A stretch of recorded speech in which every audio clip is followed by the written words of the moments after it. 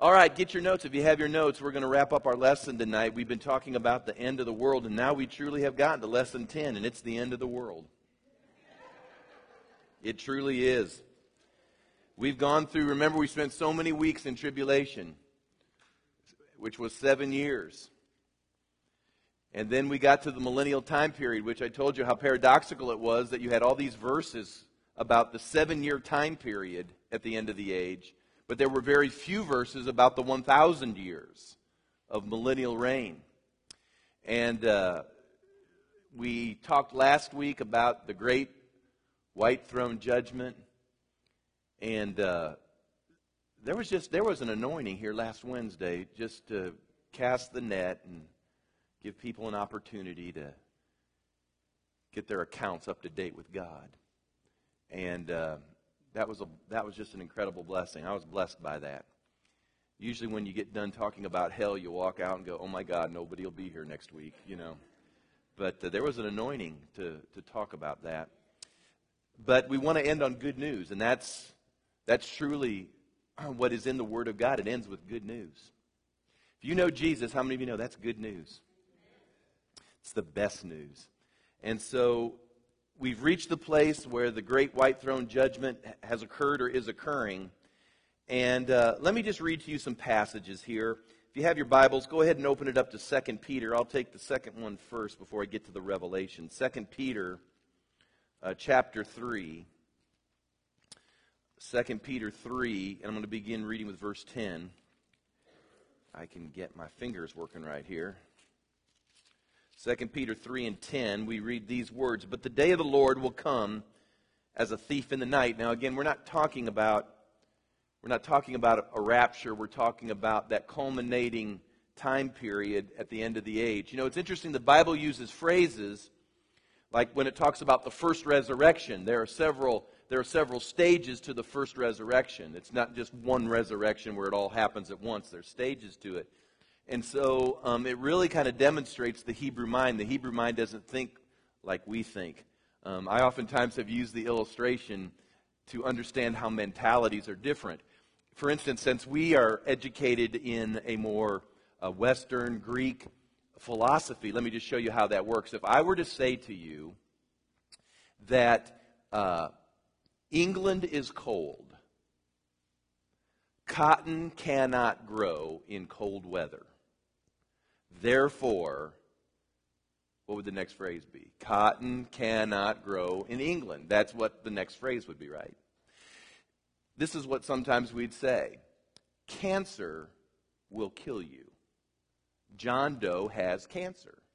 Therefore, John Doe will die. If we were thinking that way, is that not true? That's how a Greek mentality thinks. Now, if you are Hebrew, this is how this would work. Let's go back to the first one. England is cold. Cotton does not grow in England. Cotton does not grow in the cold, excuse me. England is cold. Cotton does not grow in the cold. The question, will cotton grow in England? The Hebrew mind would say, I don't know. I've never been to England. You understand? It's the same way if we were to say cancer kills people. John Doe has cancer. Then the next question is, will John Doe live? And the Hebrew mind would go, depends. Does he know God? See, that's how there's a different mentality that exists. And that's why you and I have to weed out our mentalities and make sure we get a proper mentality. And I use that simply to illustrate that when the Bible talks about certain things, for instance, the day of the Lord is not necessarily one 24-hour day or one event. Because the Bible also says that a day is as 1,000 years, and 1,000 years is as a day to the Lord. So you got to understand, God's days are different than our days. I always tell people, Paul said that Jesus was coming soon. That was 2,000 years ago. So remember that the next time the Holy Spirit says, I'm going to work in your life soon. Just, kind of keep that in context.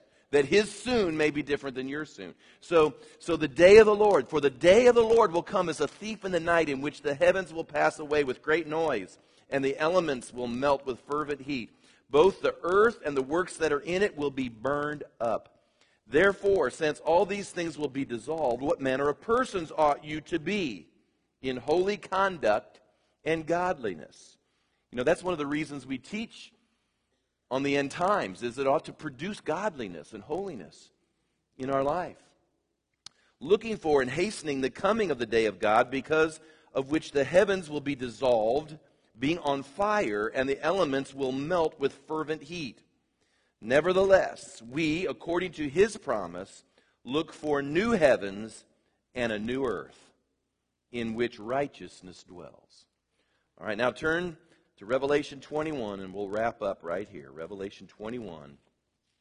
We find these very similar concepts being written here. It says, now, John writes, I saw a new heaven and a new earth. For the first heaven and the first earth had passed away. Also there was no more sea. Then I, John, saw the holy city, New Jerusalem, coming down out of heaven from God, prepared as a bride adorned for her husband. And I heard a loud voice from heaven saying, behold, the tabernacle of God is with men, and he will dwell with them, and they shall be his people. God himself will be with them and be their God. And God will wipe away every tear from their eyes, and there shall be no more death, nor sorrow, nor crying. There shall be no more pain. Can you say amen? For the former things have passed away. Then he who sat on the throne said, behold, I make all things new. And he said to me, write, for these words are true and faithful. And he said to me, it is done. I'm the Alpha and the Omega, the beginning and the end. I will give of the fountain of the water of life freely to him who thirsts. He who overcomes shall inherit all things, and I will be his God, and he shall be my son. But the cowardly, isn't that interesting? The cowardly, think about that for just a minute. The cowardly,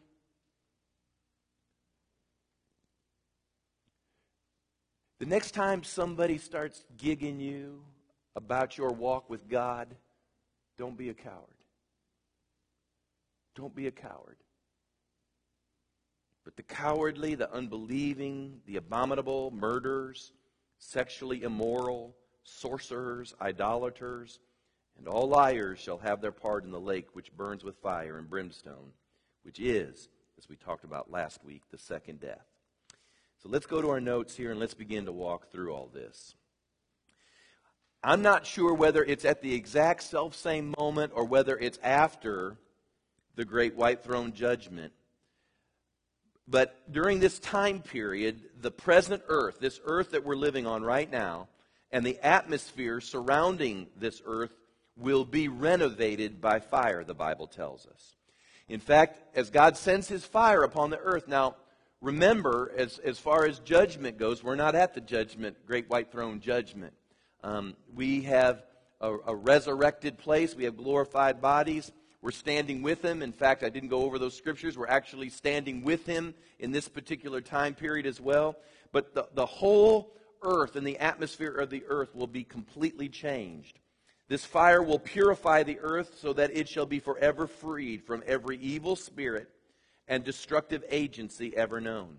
That means every germ, every disease, every vile thing, it will be absolutely purified by this fire. I also suspect that the atmosphere which was used to sustain our mortal bodies will no longer be necessary. I don't know if you've thought about this before, but the reason I believe the Bible says that the fire will go even into the heavens is that the atmosphere will be totally cleansed as well. We're going to talk about the New Jerusalem and how tall the New Jerusalem is. And those of you that know science know that our atmosphere reaches to about how many miles? About, 15 miles maybe? Maybe 20 miles tops? Well, the New Jerusalem is 1,500 miles. So it would have to break out of the atmosphere. Well, I know people would say, if you were scientifically inclined, how in the world could it break out of the atmosphere? Well, there's going to be no atmosphere. And people would say, well, if there's no atmosphere, how will we breathe? We're in our glorified bodies. See, breathing's no longer an issue. If you were dead and now you've been raised, air is no problem. All right? It's no problem. So I suspect the atmosphere which was used to sustain us won't even be necessary. It's also through this that I believe it could very well be true that you and I in our glorified state will have the capacity to literally travel the universe.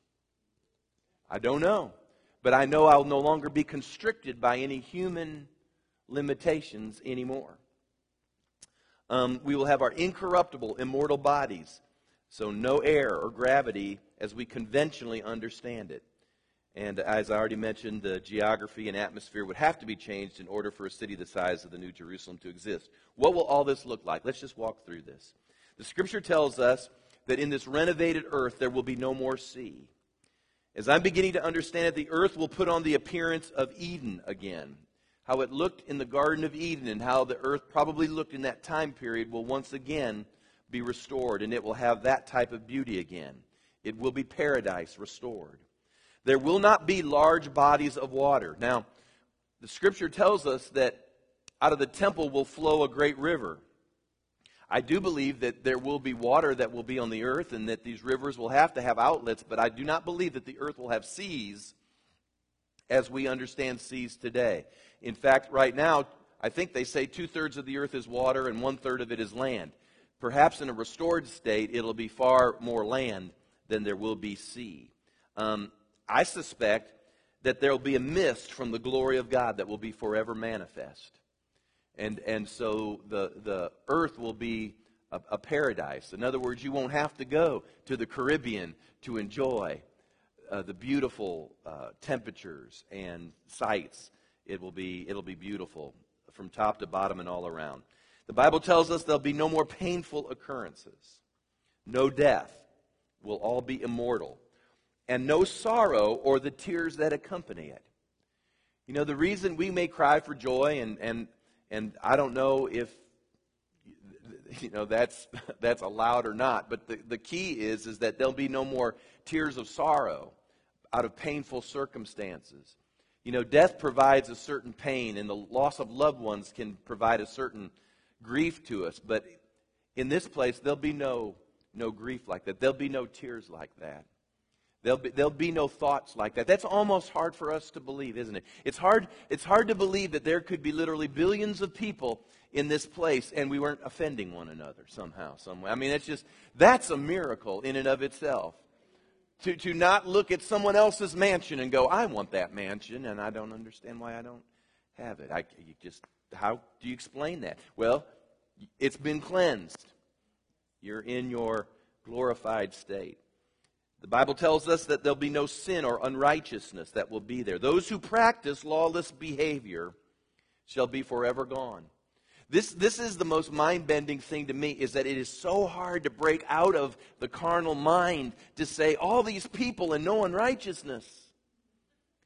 It's just beyond comprehension.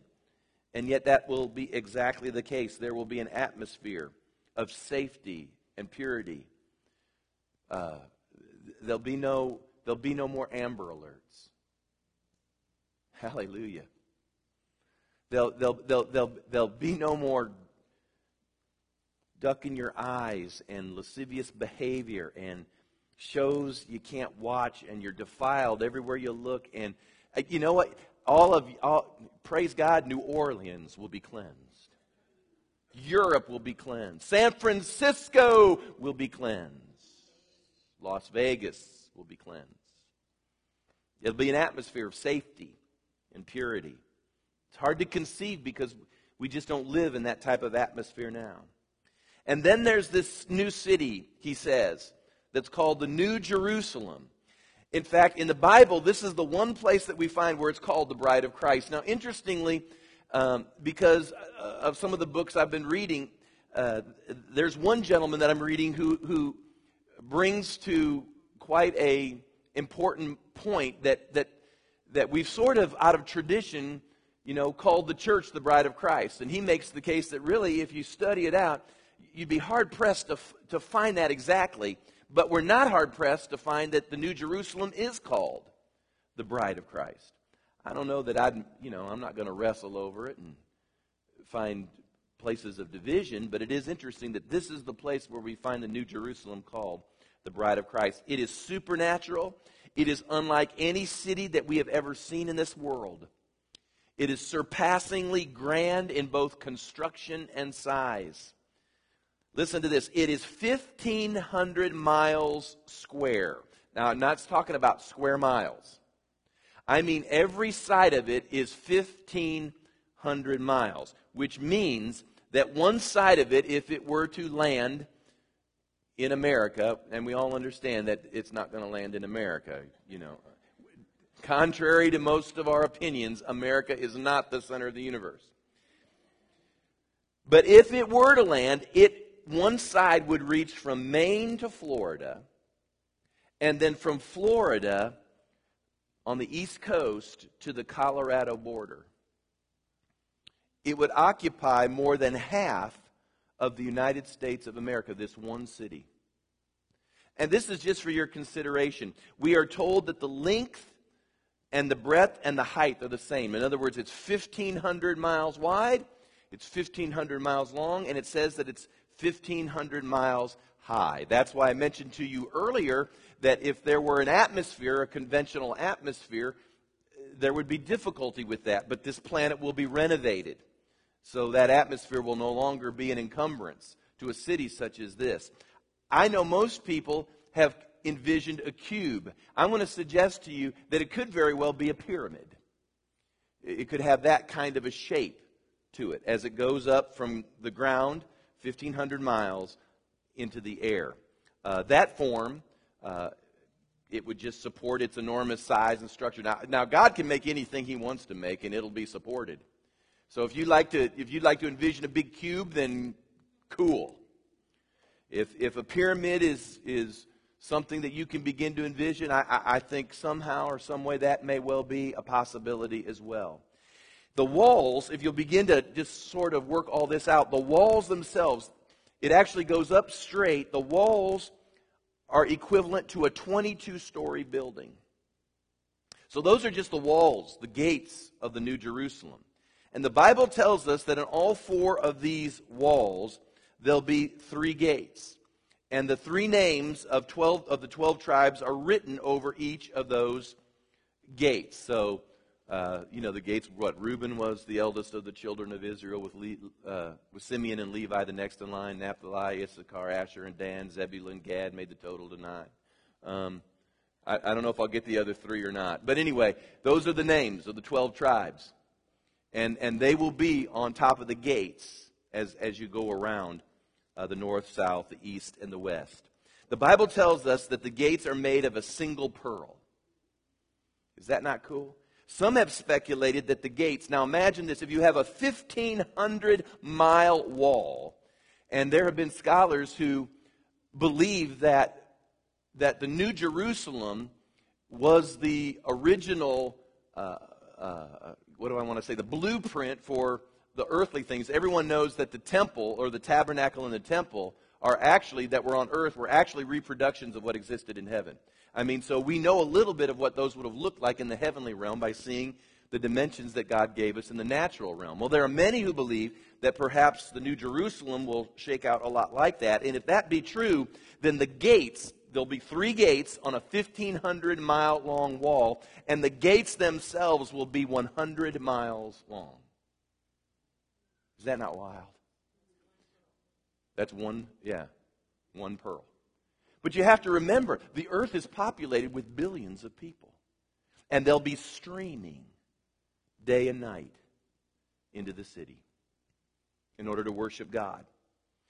Jesus told us, now it's interesting because some people, and I know I can preach a pretty rugged gospel, I recognize that, but truth of the matter is that God wouldn't provide this large of a city unless He intended for it to be filled.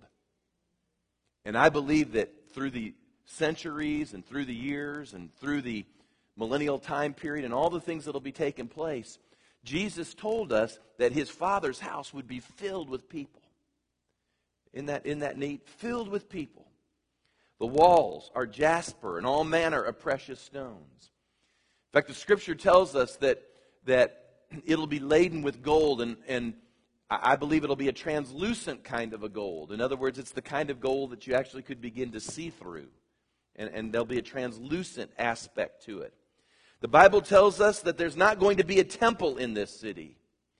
No more temple. Now, I'm just taking you down through Revelation 21. I didn't give all the passages, but if you just continue to read in Revelation 21, you'll see all these things that I'm beginning to pull out. The Bible says that there'll be no temple in this city, for the whole city will be the residence of God Himself. There'll be no longer any type of restriction to get into the presence of God, but the whole city will have Him as a resident. The source of energy for this city is the glory of God Himself. The Bible literally tells us there'll be no need for the sun or the moon, for the glory of the Lord will be the light and the lamp thereof. There'll be no need for electrical companies. You won't have to worry about your electrical bill. The Lord Himself will be the light. Nations and kings, the Scripture tells us, will delight in coming and bringing their honor and their glory to God in this city. It says here, Revelation 21:22, it says, "But I saw no temple in it, for the Lord God Almighty and the Lamb are its temple. Had no need of the sun or the moon to shine in it, for the glory of God illuminated it. The Lamb is its light. The nations of those who are saved shall walk in its light, and the kings of the earth bring their glory and honor into it.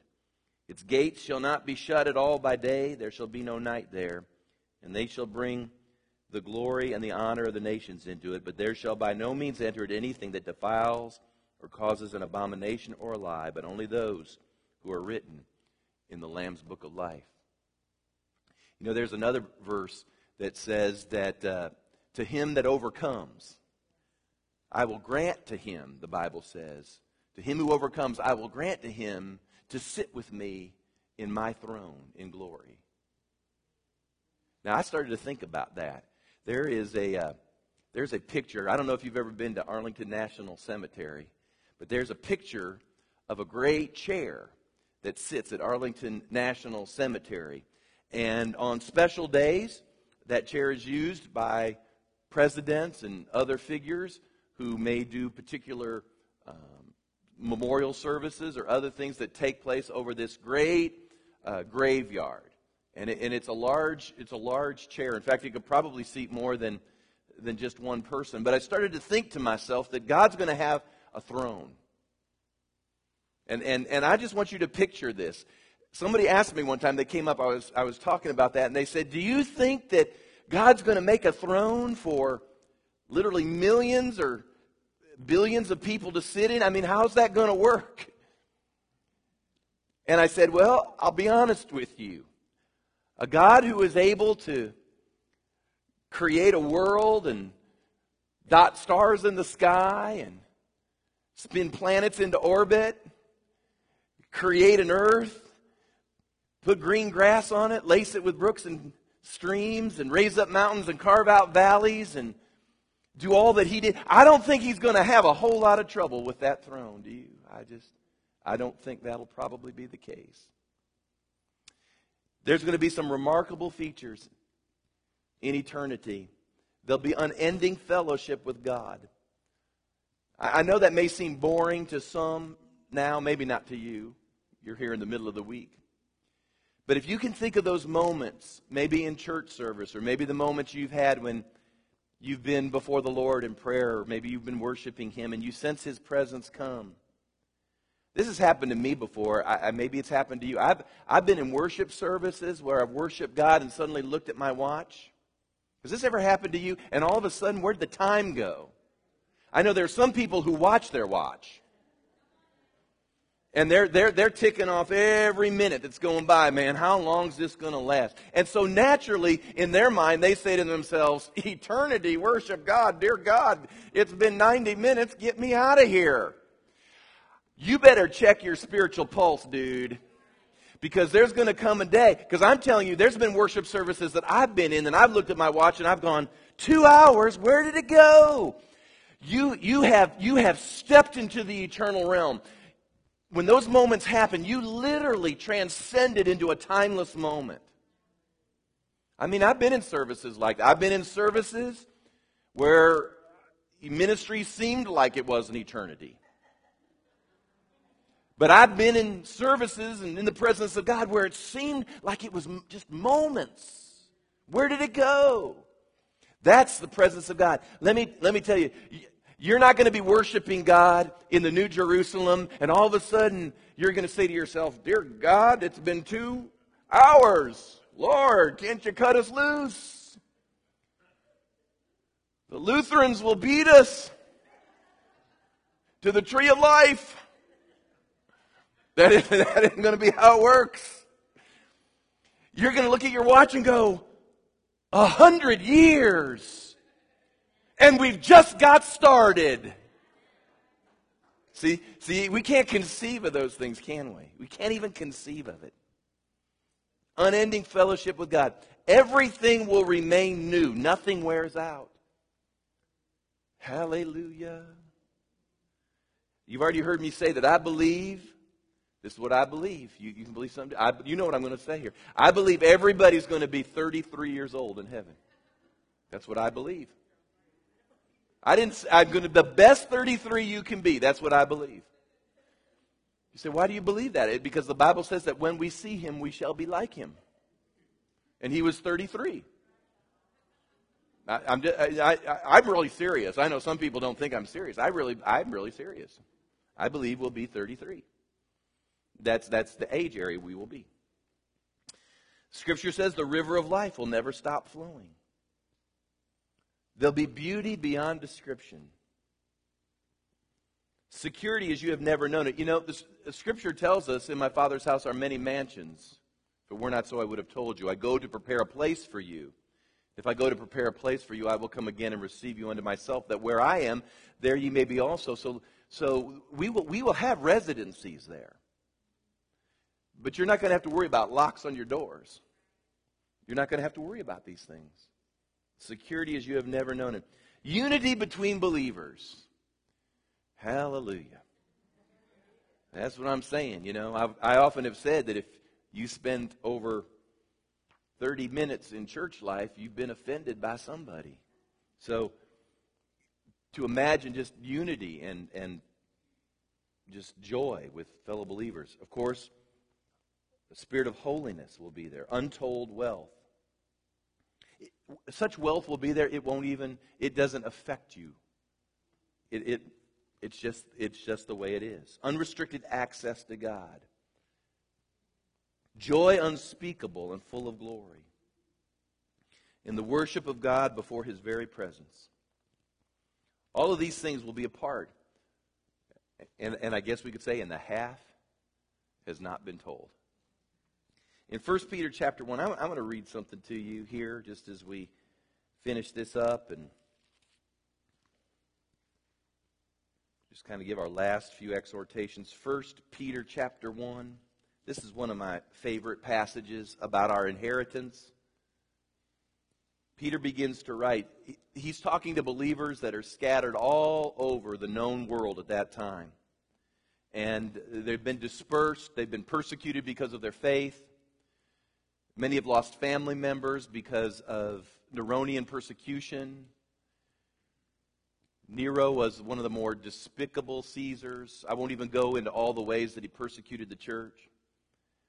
But because of that persecution, they were scattered. In some ways, persecution has always caused the church to do the Great Commission. They wouldn't get out of Jerusalem, so what did God do? He brought persecution. And once he brought persecution, it dispersed them all over the known world, and then they began to spread the gospel. And if we won't spread the gospel willingly, then what he does is he allows persecution to come to his people in order that he might winnow out those that are just kind of giving lip service to the deal anyway, and it begins to disperse those of us in order to get the gospel out. So Peter's writing to this kind of a group of people, and he says this, Blessed, verse 3, chapter 1, 1 Peter, Blessed be the God and Father of our Lord Jesus Christ, who, according to his abundant mercy, has begotten us again into a living hope through the resurrection of Jesus Christ from the dead to an inheritance. Now, I'm full gospel, Pentecostal, charismatic, and I believe that God has destiny and purpose for us here on the earth. I believe that God wants to fund his purposes and prosper his people and heal their bodies. And I believe God wants to do this in this earth right now. But I'm telling you, I believe there's an inheritance yet. an inheritance incorruptible and undefiled, and that does not fade away, reserved in heaven for you, who are kept by the power of God, through faith for salvation, ready to be revealed in the last time.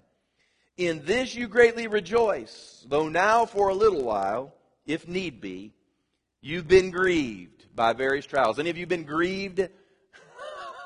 I thought that was an interesting word. You've just been grieved by various trials.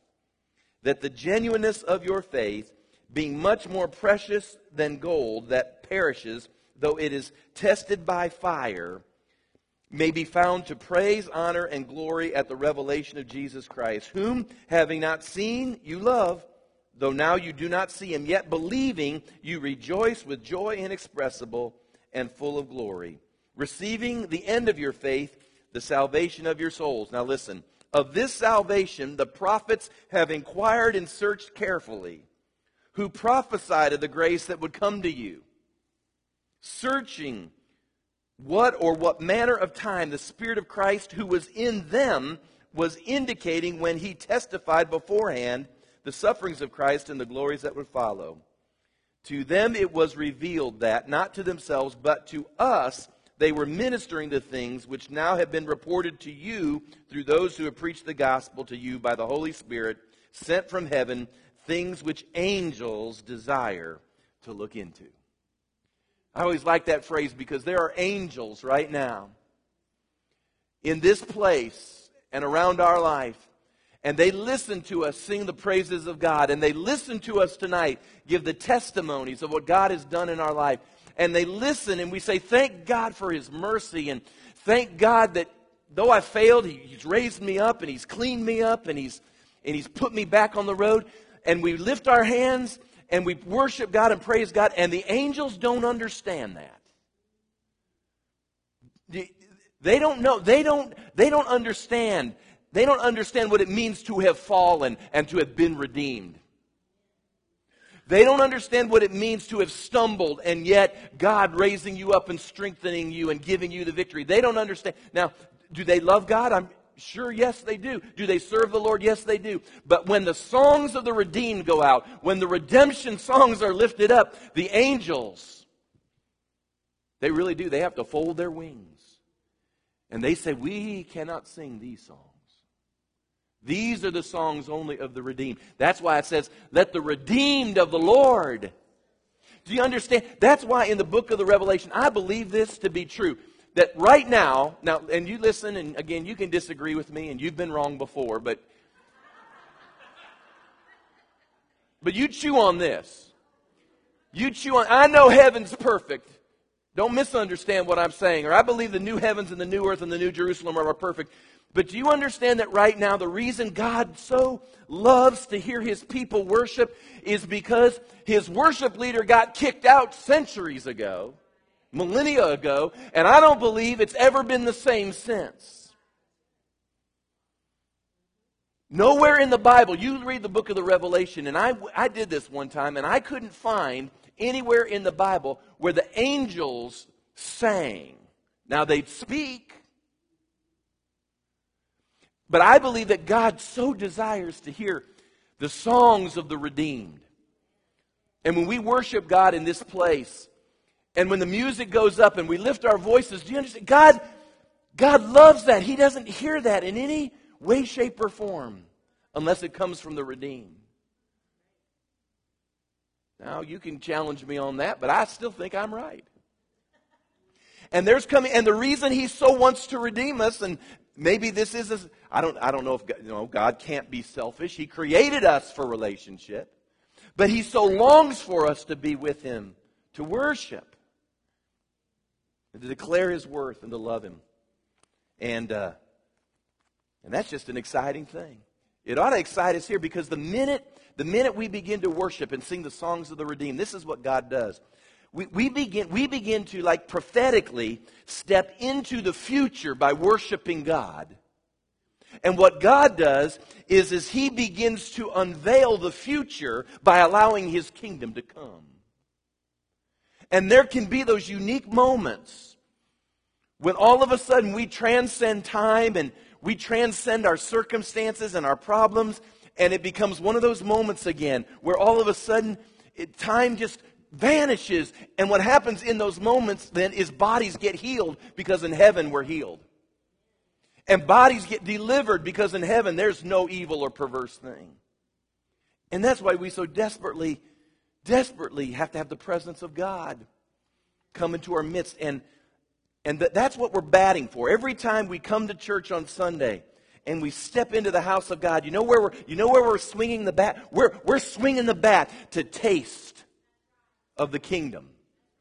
That's our goal is not just to come and check off our duty list. Well, did that, been there. That's what I was supposed to do. I'm going to go on with life. No, the whole purpose of coming is to taste and see that the Lord is good. To somehow reach and to taste of the powers of the age that's yet to come. And there are those moments we get there. And I wouldn't trade those moments for anything. And the good news is that one of these days, it'll be every moment. Every moment. I'll never forget one time I had to go to Russia without Trace. And it was about a 2-week trip. And you know, I'm a big boy and I've traveled to other nations. And for whatever reason this time, I wasn't gone a day or two. And have any of you really ever been homesick? Do you know what the feeling of homesick is? Have you ever, those of you that know, you know the feeling. It's almost like you're sick. It's almost like a panic. If you've never been really homesick, you might not understand what I'm saying. I'd never really been homesick before. But it's almost like a panic. It's an inability to sleep. It's almost like a fear. I don't know how to explain all the feelings that rush through, but those of you that have experienced it know exactly what I'm talking about. And I remember, you know, my body was screwed up because we were over the Arctic Circle and the sun was up, you know, for how many hours, and then you try to sleep, and of course you're 10 hours away from your time zone, and so, you know, you're wide awake at 3 a.m. going, what can I do? It's 3 a.m., you know, and then, you know, 3 in the afternoon, you're collapsing and you're wanting to just, you know, go to bed, and then add homesick on top of that, and it was just, oh, God, it was bad. And I can remember I did what I was there to do, and then the day finally came. I'll never forget. I had to keep my mind cluttered with other things just to not think about it, to try not to think about it. And and I was out of communication. We were somewhere that I couldn't get a phone, and I couldn't hear her voice.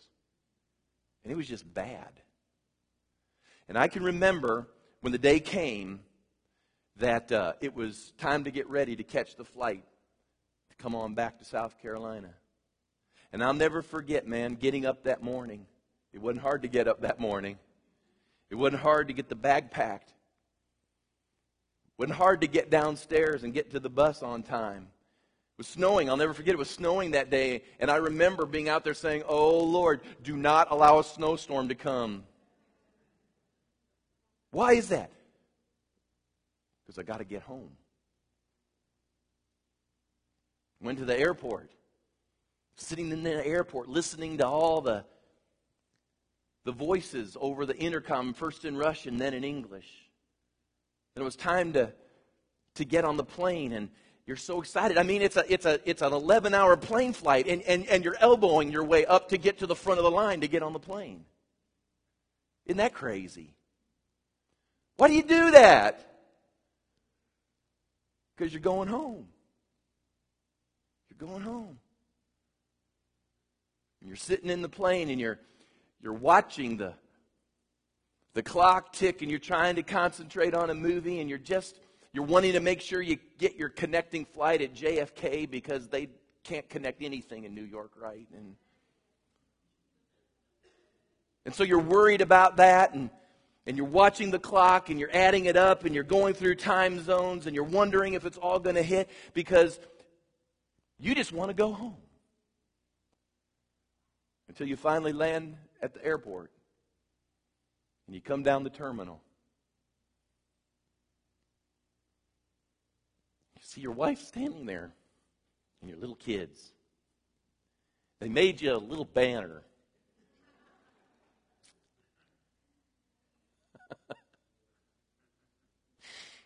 It says, welcome home. Welcome home.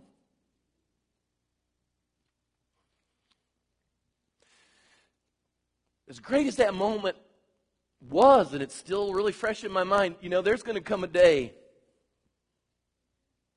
for those of us that have lived our lives for Jesus.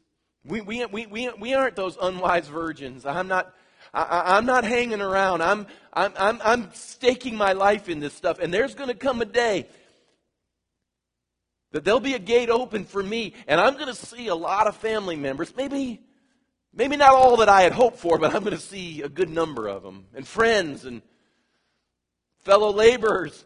And there's going to be a banner, folks. Welcome home. This stuff is real to me.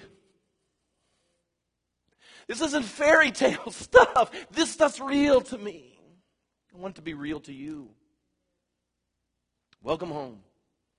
Welcome home. Why roll the dice? Why roll the dice on an eternity without God when you can see a banner that says welcome home?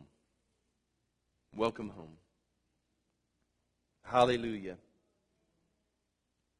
Father, thank you tonight that there are a lot of wonderful promises and there are a lot of wonderful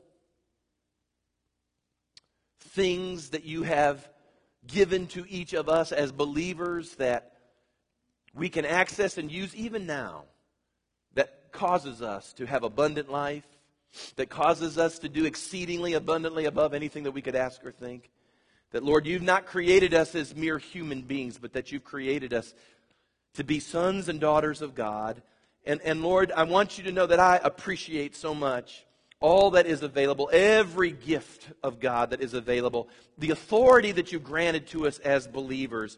That, Lord, our portion even now is healing. Our portion even now is deliverance. Our portion, Lord, even now is a prospering that we can begin to demonstrate to the world what it means to walk in covenant with our God. And for all of those things, Lord, I give you thanks. But Lord, right now, I thank you that if it was all stripped away, it'd still be worth it to go home. It'd still be worth it, everything, just to be able to see you say, welcome home.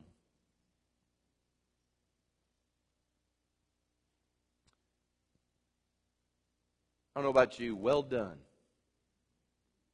Well done, thou good and faithful servant. That's going to be worth everything one of these days. May not be fair, life may not be fair, and it may not be just, but one of these days, just one line from the Lord, well done, good and faithful servant, will be worth millions.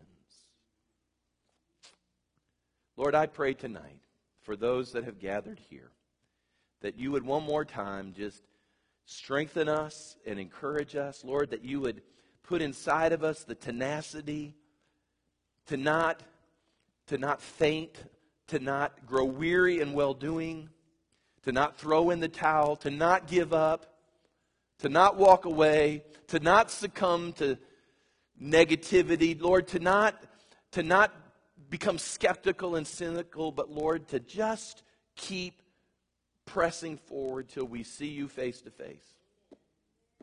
It is true. Your word is true.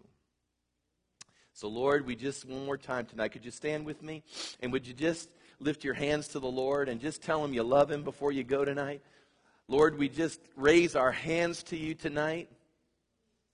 We lift our hands to you, O God. Blessed be our God. Blessed be our God.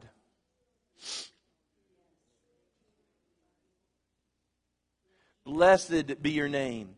Hey, Tyler, quickly find that stock still one, the Bethany one we use, and go to the next to the last one, which, Father, you're glorious. Just punch it in real quick. Noah or Laura, if you need to run back there, just put find Father, You're Glorious so it can get on the screen overhead. We're going to sing to our God before we go tonight. Father, You're glorious.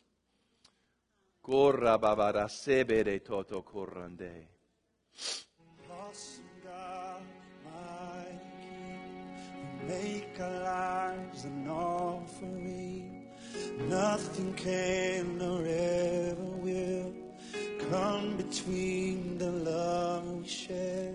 We set our eyes upon the beauty of Your face, oh Lord. Father, You're glorious.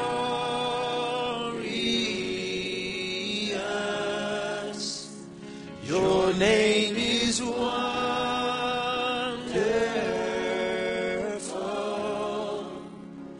and I will stand in awe of You forever.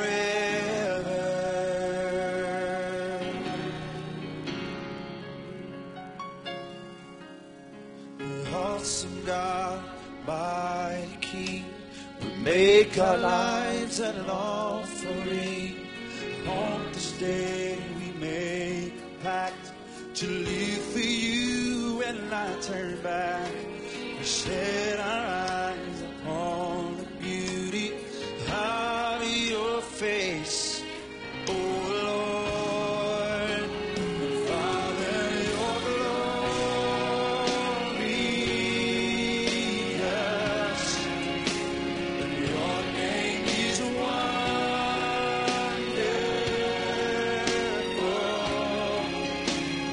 and I will stand in awe of You forever, forever. Oh, Father, You're glorious, and Father, You're glorious.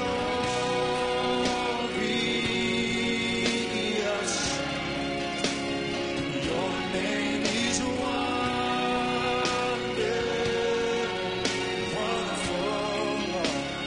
and I will stand in awe of You forever, ever and ever, forever, ever, Lord, forever, forever. Sing Your praises forever, Lord, forever. Oh, come on, say it. Forever You, and forever You are faithful. Forever You are true. Forever You are mighty. Forever forever You are. Forever You are faithful. Forever You are true. And forever You are mighty. Forever. Come on, just your voice, just say it. Forever, forever You are faithful. Forever You are true. And forever. Come on, church, lift your voice and let's sing together. Forever You are faithful. Forever You are true. And forever You are mighty. Forever You are faithful. Forever, forever You are true. Forever You are mighty. Forever it is You.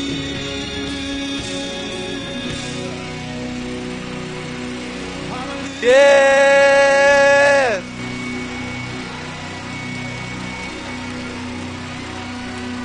Oh, yeah!